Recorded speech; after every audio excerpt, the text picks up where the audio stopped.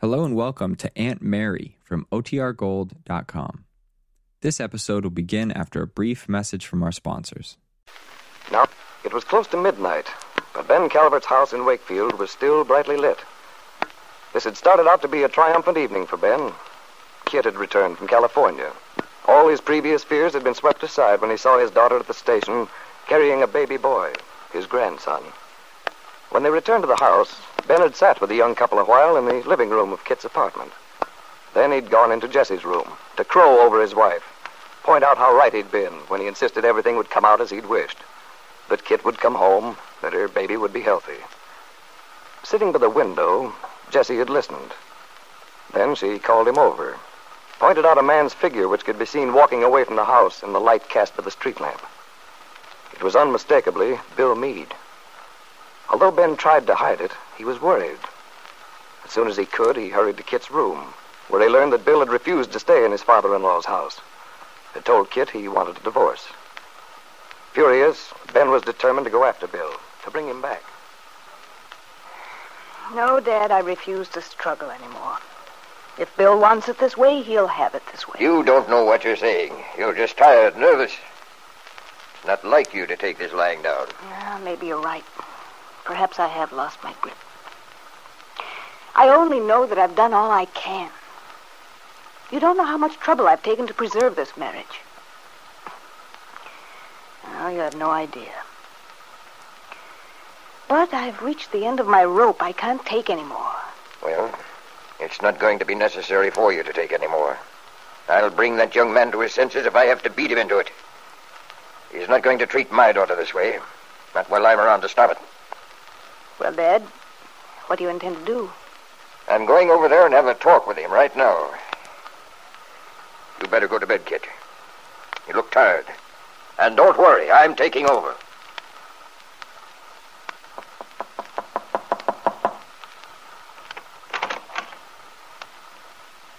Hello, Bill.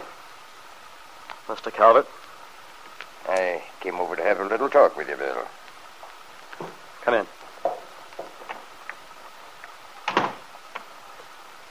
Mind if I sit down? No, go ahead. Thanks. Bill, what's all this nonsense that Kit tells me about your not staying with us at 11th Street? It's not nonsense. I mean it. But that's out of the question, Bill. For you to leave your wife like that when she's just returned? Look, Mr. Calvert, a long time ago I told you exactly how I felt in regard to this marriage and what I planned to do about it.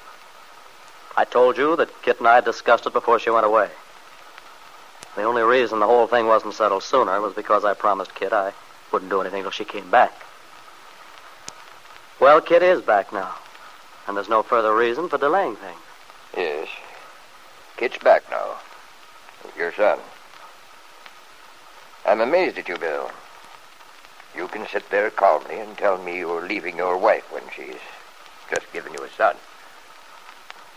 I'd like to remind you that there never would have been a baby if you'd been honest with both of us in the beginning. There's no point in going back to the past now. The baby's born. You're his father. I feel that responsibility very strongly. I don't intend to let Kit down on that score. I'm more than willing to contribute my share to the baby's support. Bill, you know that's not the issue. There's no problem about the financial care for the baby. I told Kit a little while ago if she wants to come here, live here with the baby till we get things ironed out, that's all right with me. If it's her pride that's involved... Pride? When a marriage breaks up, when a woman's just gone through all that Kit has, it means a lot more than that. What about Kit's feelings? I think Kit's feelings are chiefly those of hurt pride. That's why I suggested she could come and stay here in the home I can afford to provide. Then, when the interest in her return dies down, we can quietly get a divorce. You've got it all planned, haven't you? Quietly get a divorce. You'll find out it isn't so simple. I have a lot of influence in this town. There's a law, you know, to protect women from that sort of treatment. There's a law regarding the responsibilities of a father to his child. I just told you I have every intention of fulfilling my responsibilities to the child. But that doesn't mean that Kit and I should continue to live in an intolerable situation. Carry on a marriage which has no meaning. If the marriage has no meaning, it's your fault. Kit's done everything she could to make this marriage a success. You should know that better than anyone.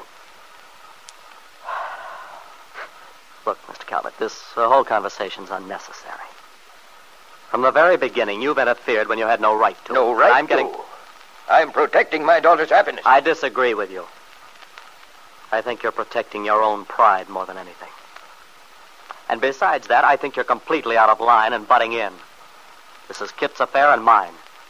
You messed things up from the first, and I've decided I'm not going to take any more. You've decided? Yes.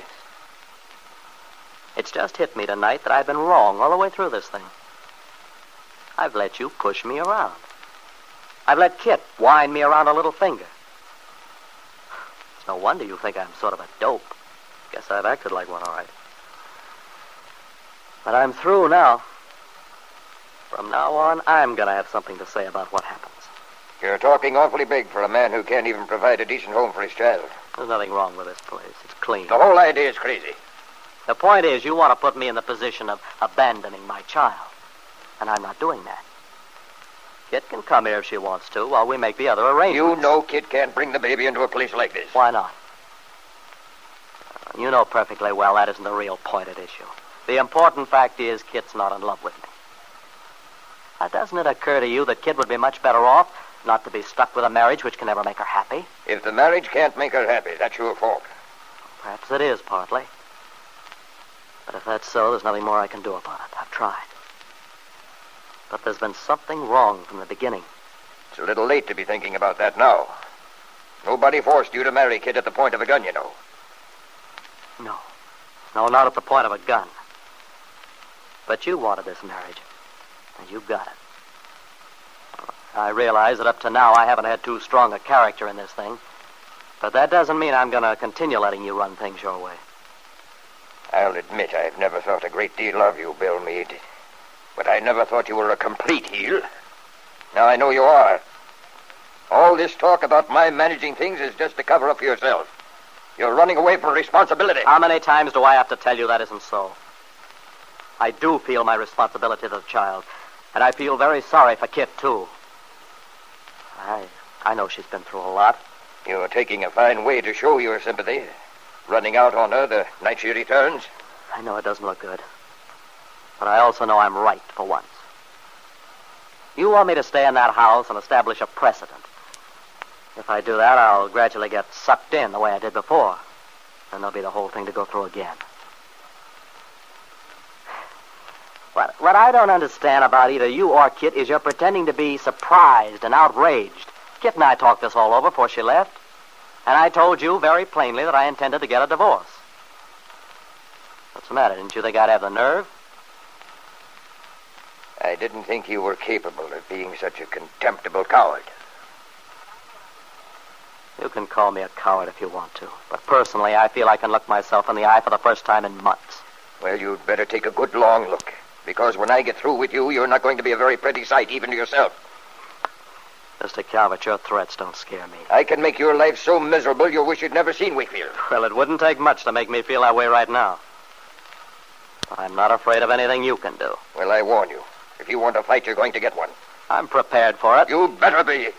Well, I'd like to. I ought to beat you until you... Watch yourself, Mr. Calvert. I wouldn't want to hurt you. I've tried to remember you're a lot older than I am. Yes, I am a lot older than you. I'm also a lot smarter and a whole lot more powerful. You'll regret this conversation someday, and not too long from now. Perhaps, but I doubt it. When I get my divorce, I'll be There's not going to be a divorce, do you hear? There's not going to be a divorce. As Ben Calvert drove back to his own house, he had for the first time in a long while a feeling of doubt in his capacity to get what he wanted. Tonight he'd seen a strength in Bill, a determination which he'd never seen before. It had surprised Ben, made him uneasy. And yet he was determined somehow to regain his control over the situation. What do you plan to do, Ben?